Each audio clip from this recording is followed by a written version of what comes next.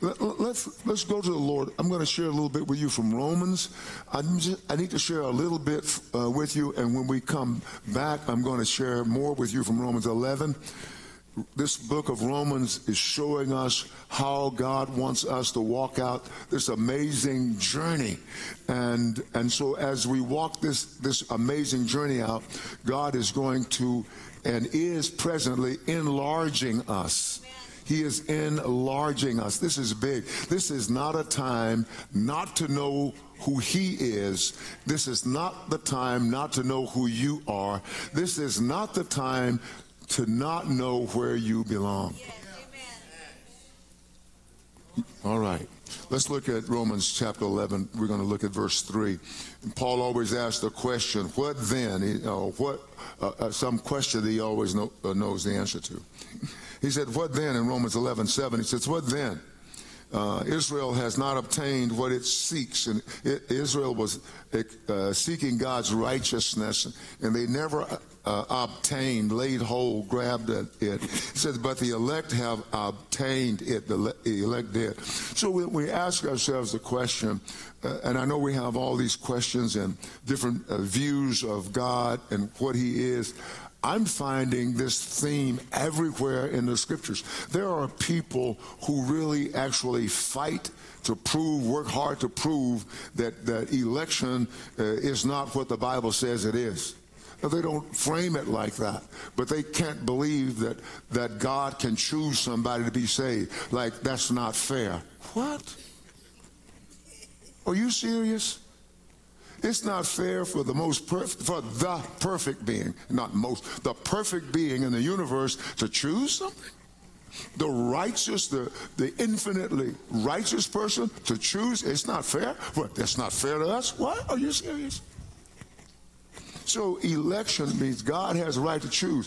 God is the only one of us who can. God is the only one of us who is righteous enough. So he has elected us, chose. He says the elect, those whom God chose did. God poured himself out on, he made himself available rather for everyone, but people just don't want him. Even right now, we can preach the gospel, tell people the gospel truth, the eternal truth, and they say, I don't believe that. And God didn't make them say that. So God does. Now, if you've been following our teaching, God lives in the eternal now or the eternal present. So God is right here present with us, but he is a million millennia back yonder somewhere right now. And you take a million millennia forward, he's right there also. So God doesn't need what some call the telescope of time to know anything. This is the God you serve. This is the God who has engendered you, brought you forth. I mean, come on. I got more reaction from Richard when I inducted him into the Lavelle Family Baking Hall of Fame. Brother Richard, you belong in my family. My mama, my sisters, my wife, my mother-in-law. Yeah. I got more reaction. Okay. But he says the elect have obtained it. So what does that mean? So if you're against election, you're against your having obtained it.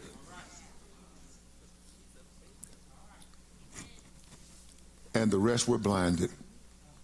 They were not blinded because God blinded them, as it were. They were blinded because of their unbelief and their unwillingness to do what God said. Amen. So why should the people who don't work out get the same prize as the people who work out night and day? Why should people get the prize, reach the goal, when they stubbornly refuse to obey God and refuse to do whatever he says, anything he says, and they're going to still be blessed too? What kind of life is that? So let's look at this. This is amazing reality here. So here it goes on, Israel rejection, though Paul says, in this section he says, Israel's rejection is not final. I love that. So let's look at it. Verse 11, chapter 11:11. I say then, have they stumbled that they should fall, or beyond recovery? When you stumble, you get up. But in this case here, the inference you would draw is that, oh, they have fallen where they can't get up. You know that commercial? You ever heard that commercial? I hope it's not funny, but you know, what's it called? Life something. Lifeline. Lifeline, where the woman has fallen and she says, "Help! I've fallen. I can't get up."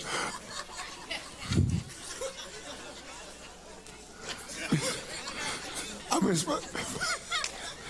we'll pray for all of y'all. We'll pray for all of you. So it's not, can you imagine if there was never a lifeline? See, Jesus is your lifeline. So he's Israel's lifeline. Israel's fallen, but they're going to get up. It's not like they are unrecoverable. I love each of you. And they stumble that they should fall, or they fumble beyond recovery. He says, certainly not, he says. Certainly not. God forbid. You like that one? God forbid. But through their fall, amazing, to provoke them to jealousy, salvation has come to the Gentiles. So God said, I'm going to make you jealous. You don't want me, I'm going to make you jealous. I'm going to hold somebody else's hand. I'm going to pour my favor and my blessings out on somebody else. See, you look at yourself. When I look around, I'm not jealous of anybody. Not anybody. I mean, what you've got, I bless you for it. I've said this before, and don't throw rotten apples at me. I've said I don't have any problem with the blessings of Europe, because you know what happened in Europe, and Europe really has basically for hundreds of years maybe led the world, and people of European extraction pretty much led the world with physical blessings, material blessings. Y'all know that. We don't have to deny it. If you deny it, something's wrong with you. But why? We have to ask the question, why? How did it happen? When the gospel went there, they took to the gospel like a duck to water, like a fish to water. And blessings came. It wasn't just, the imperial, the cerebral, and no.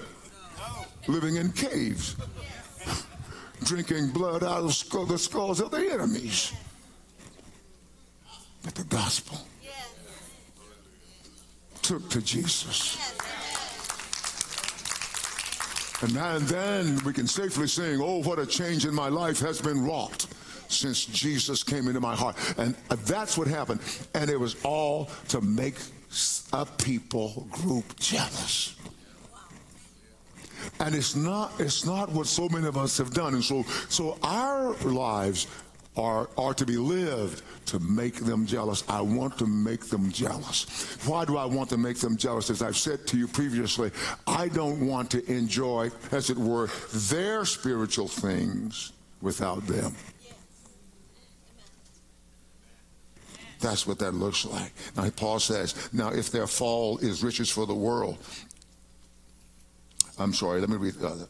He said, I say, have they stumbled that they should fall beyond recovery, are my words. Certainly not, but through their fall, to provoke them to jealousy, salvation has come to the Gentiles. Now, if their fall is, or since their fall is, riches for the world, and their failure riches for the Gentiles, how much more their fullness? And Paul is saying is that if or since their fall has become riches for the world, that is spiritual riches, wealth untold, the knowledge of God, the benefit of being sons of God, the benefit of having eternal salvation. Stop looking to worldly things to measure your wealth.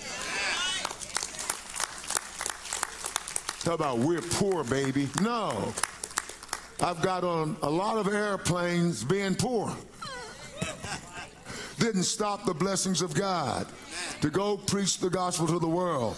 And he says, so since now if their fall is riches for the world, or since their fall is riches for the world, and their failure riches for the Gentiles, how much more their fullness. And this is what God is saying, is that you and I are to make them jealous, and when the fullness of the Gentiles come in, that is all the Gentiles that God has chosen are saved, and Israel is going to turn to Israel. Israel is going to be saved. And he says, if they fall, if they are messed up, that God brought forth immeasurable blessings. What's going to happen when he brings his people group home, when he brings them home? He says this fullness is going to blow you away. How much more? Much, much, much more.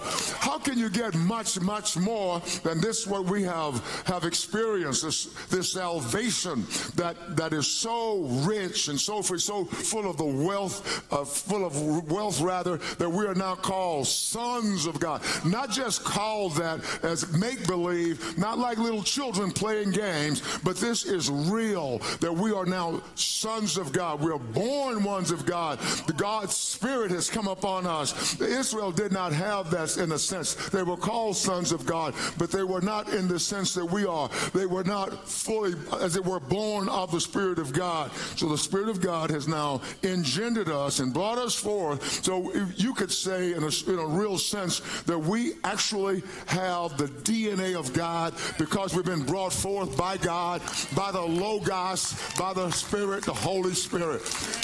I'm telling you, if you don't know what that means, you need to go on your knees and just say, Jesus, help me to understand that. Help me to receive this. So when the fullness comes, it's like then it will be in an unprecedented way. Then at that juncture, it will be added to what we believe that we're called to do. And that is that the knowledge of the glory of the Lord will cover the earth in an unprecedented way as the waters cover the sea. I believe that in our day, many of us, we're going to see the knowledge of the glory of the Lord cover this earth. It's covering everywhere we go. And there are brothers and sisters in many places around the world have just waited until some of us get there just to encourage each other. They've already been going and doing. And we're going not to teach to people who don't have a knowledge of the Lord, but we want to increase them. We want their faith to be increased, and ours will be increased, and it will be multiplied. This is what God is doing. But when they come in, hallelujah, hallelujah, hallelujah. This is what we're doing. And you cannot make them jealous unless you know what God has offered and what he has given you. And if still that's not enough, you have to walk it out. Walk it out. And this is what I believe we're living in also. And I want you to take note of these things, that we are living in the day when we will practice, we will not just preach it, we will demonstrate it, we will come out from among them and be separate. And God is going to reach down with his big full hands. He's going to pull us to himself, and we will be his people. And he will do in an even greater way, what you are seeing in real time. And each of you, whether you're right here or you're back there, you have a front row seat. Now, I tell you, if you miss the movie with a front row seat, que lástima, que vergüenza a todos. Of all of you. Hallelujah. What a shame. What a pity on everyone. Hallelujah. Let's give the Lord a big hand. Thank you, Jesus. Oh, wow. In Jesus' name. In Jesus' name. Thank you, Jesus. Thank you, Jesus. And I want to do this. We're gonna baptize. But I'm going to come back in a minute. I don't want anybody to leave. I don't want any of you to leave. And if God has tugged your heart and you want to give your heart to Jesus, I want you to wait until after the baptisms, and we're going to come back and ask you to come to the Lord. Don't you leave without asking Jesus to come into your heart and to become your very life. And you and I have a great task. Don't get bored, and don't walk away from what God has for you. In Jesus' name. Amen.